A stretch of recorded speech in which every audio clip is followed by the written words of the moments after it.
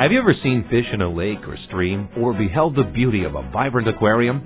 Whether they live in the great outdoors or in your living room, these freshwater fish survive the flood. But how? Well, we'll tackle this question today. It probably required supernatural activity on the part of God to superintend the unusual event. This is Science, Scripture, and Salvation, a Creation Radio Journal.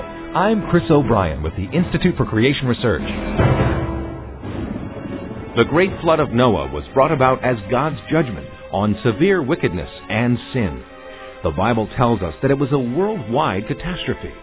Genesis chapter 7, verses 11 and 19 say, "The same day were all the fountains of the great deep broken up, and the windows of heaven were opened, and the waters prevailed exceedingly upon the earth, and all the high hills that were under the whole heaven were covered." So, how did freshwater fish survive without their pristine environment? Stay tuned for the next 15 minutes as we discuss this perplexing question and see God's hand of protection in His creation. Dr. Dennis England is professor of biology at the Master's College. He discusses God's handiwork in the creation of fish. When we talk about fish, it's quite interesting. God has shown His complexity and His simplicity at the same time. God creates everything in patterns so that our finite minds can get hold of them. We can see the patterns He's created, which gives Him honor and shows His design and creativity and His intelligence. But at the same time, it leaves room for His complexity. Anybody can recognize a fish if they see it. But at the same time, fish have a great deal of diversity. They have all the different patterns of reproduction. They have different patterns of sustaining themselves. Some live in fresh water. Some live in salty water in the sea. Some live in between. They live in estuaries and brackish water. And some go back and forth between the ocean and fresh water and from fresh water to the ocean. So we've got a lot of variety there. But what about freshwater fish in particular? What kind of environment do they live in today? First of all, a freshwater fish lives in water that's very, very dilute. It's much more dilute than the body fluids of the fish. Just to give a little perspective, it's been estimated, and in fact you'll see this in most ecology books, that the water on this planet, that about 97.25% is in the oceans. About 2% of the water is in the ice caps. About 0.7%, now that's less than 1%, is in groundwater under the ground. And all the other water, including rivers, lakes, the atmosphere, and in soil, is less than 0.05% of the water on this earth. But we know that these freshwater environments are here, and these fish live there. So just how would these fish have survived the flood when the oceans grew and covered the land? We don't know exactly what the waters were like before the flood.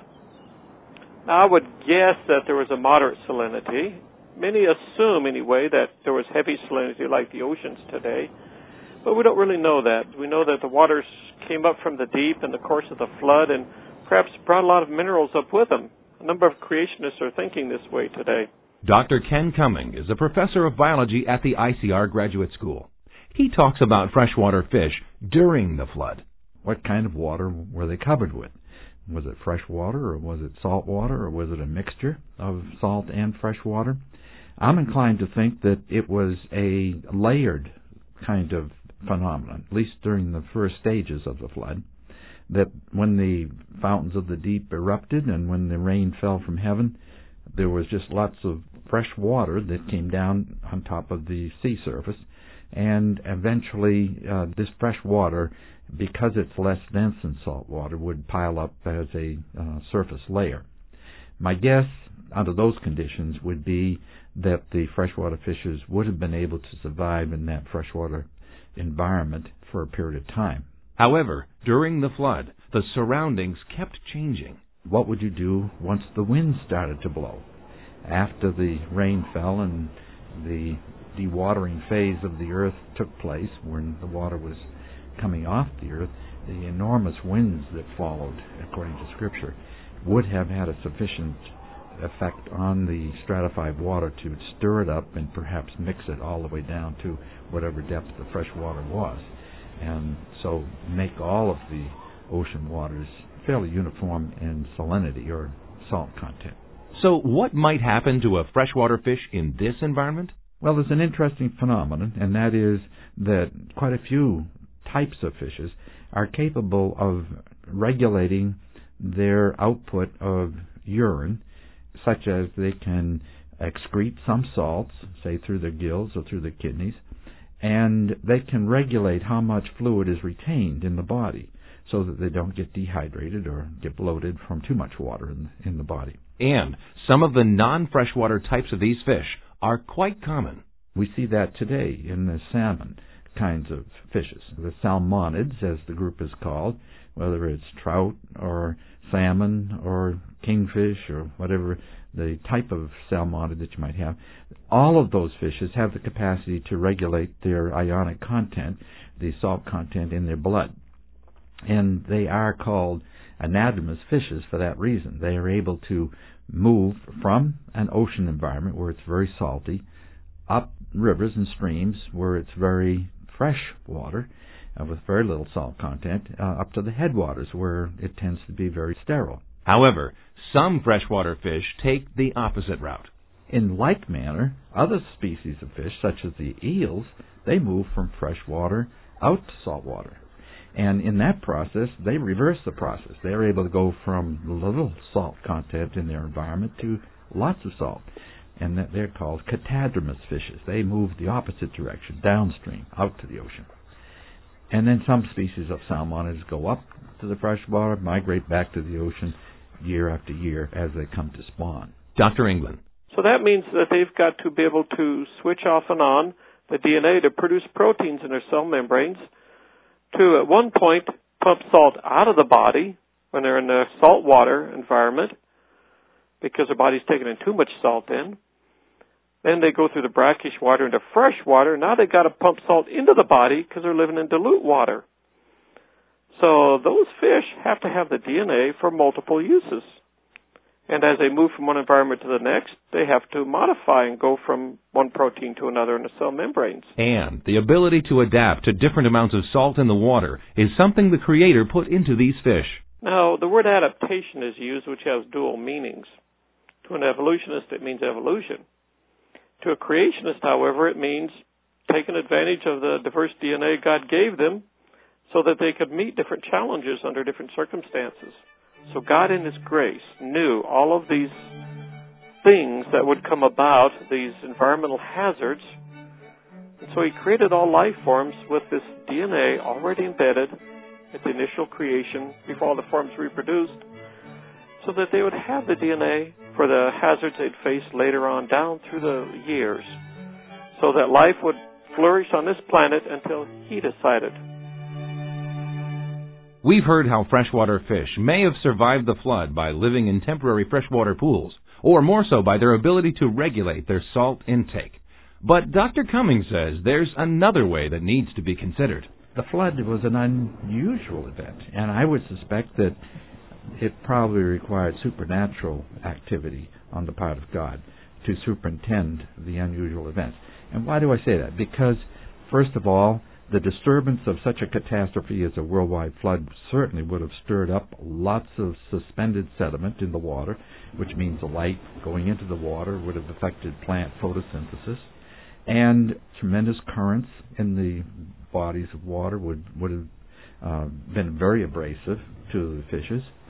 And then also the likelihood of the fish being able to find food during that time would have been seriously affected. So it appears that God's intervention was necessary to preserve oceanic life during the flood. So one has to say, how could freshwater fishes have survived in such a turbulent period, several months, all the way up to a year in this unusual circumstance?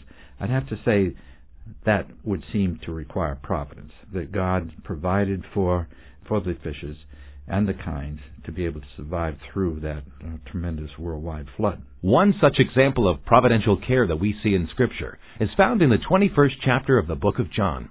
Here we see Jesus on the seashore after His resurrection. The disciples were not catching many fish on the Sea of Galilee, yet Jesus gave them instruction to fish on another side of the boat in a certain area, and they caught more than they could imagine, even though they'd been fishing all night and caught nothing. And Dr. Cummings says that as with the survival of freshwater fish during the flood, this drought of fishes can be explained naturally or supernaturally. I've seen those accumulations on the Sea of Galilee firsthand, and when the tilapia, that special fish which is in the Sea of Galilee, is aggregated in special locations, they're very dense. They're schooled up very tight, and it would be very interesting or easy to catch a large catch if you knew what you were doing, or you could come upon them at the right time.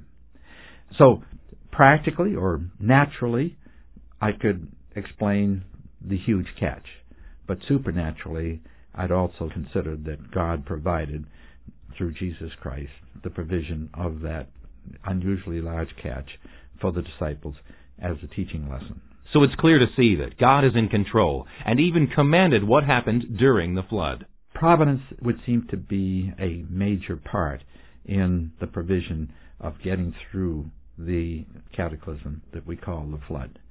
Even though there are other provisions, physiological and other ways in which fishes can survive through very serious problems that they come up against, perhaps it's a combination of both God's adaptation, design that He put into the fishes, as well as His providence to see to it that the witness was there after the events were over. Seeing God's provision and care for freshwater fish and all of His creation helps us to appreciate the Lord and His goodness even more. Dr. England. That tells us that He's a very gracious Creator. He looks ahead. He knows what's coming. We don't. Many times we fear developments. When we see the news, we sometimes get very anxious. But God knows what's ahead on all of this, everything. And if He'll do it for the fish, He'll certainly do it for us. And we can take comfort that He's already made provision. He knows what our needs are, and the things that we don't even know to pray for today, He's already taken care of. So there's a great comfort in that. And it's a blessing to know that despite the fact that we don't fully understand God, He's still there for us. Even though we can't fathom the vastness of the ocean, it doesn't mean it's not there. It is there, and it's very real. And likewise, we have trouble as humans fathoming the vastness of God's grace and His foreknowledge. We can't really comprehend it, but it doesn't mean it's not there. And I think if He'll care for the fish, He'll certainly care for us in even greater ways. As our program comes to a close, we hope that you've been encouraged. It's our desire at ICR to show that the Bible can be trusted, both historically and scientifically, and to give facts that will build your faith. As Christians, we need to understand the scientific basis for our beliefs. We pray that this program will aid you in your discovery of science and the Bible. You know, most people aren't aware that today there are thousands of scientists that are convinced of the truth of biblical creation and not evolution. Our non-denominational ministry aims to restore and strengthen the Genesis foundations of the Christian faith. If you've enjoyed today's edition of Science, Scripture, and Salvation, a Creation Radio Journal, why not visit us on the web to find out more about the work of ICR? The address is www.icr.org. Again, www.icr.org. Science, Scripture, and Salvation, a Creation Radio Journal, is a production of ICR. For the Institute for Creation Research, I'm Chris O'Brien. Thanks for tuning in.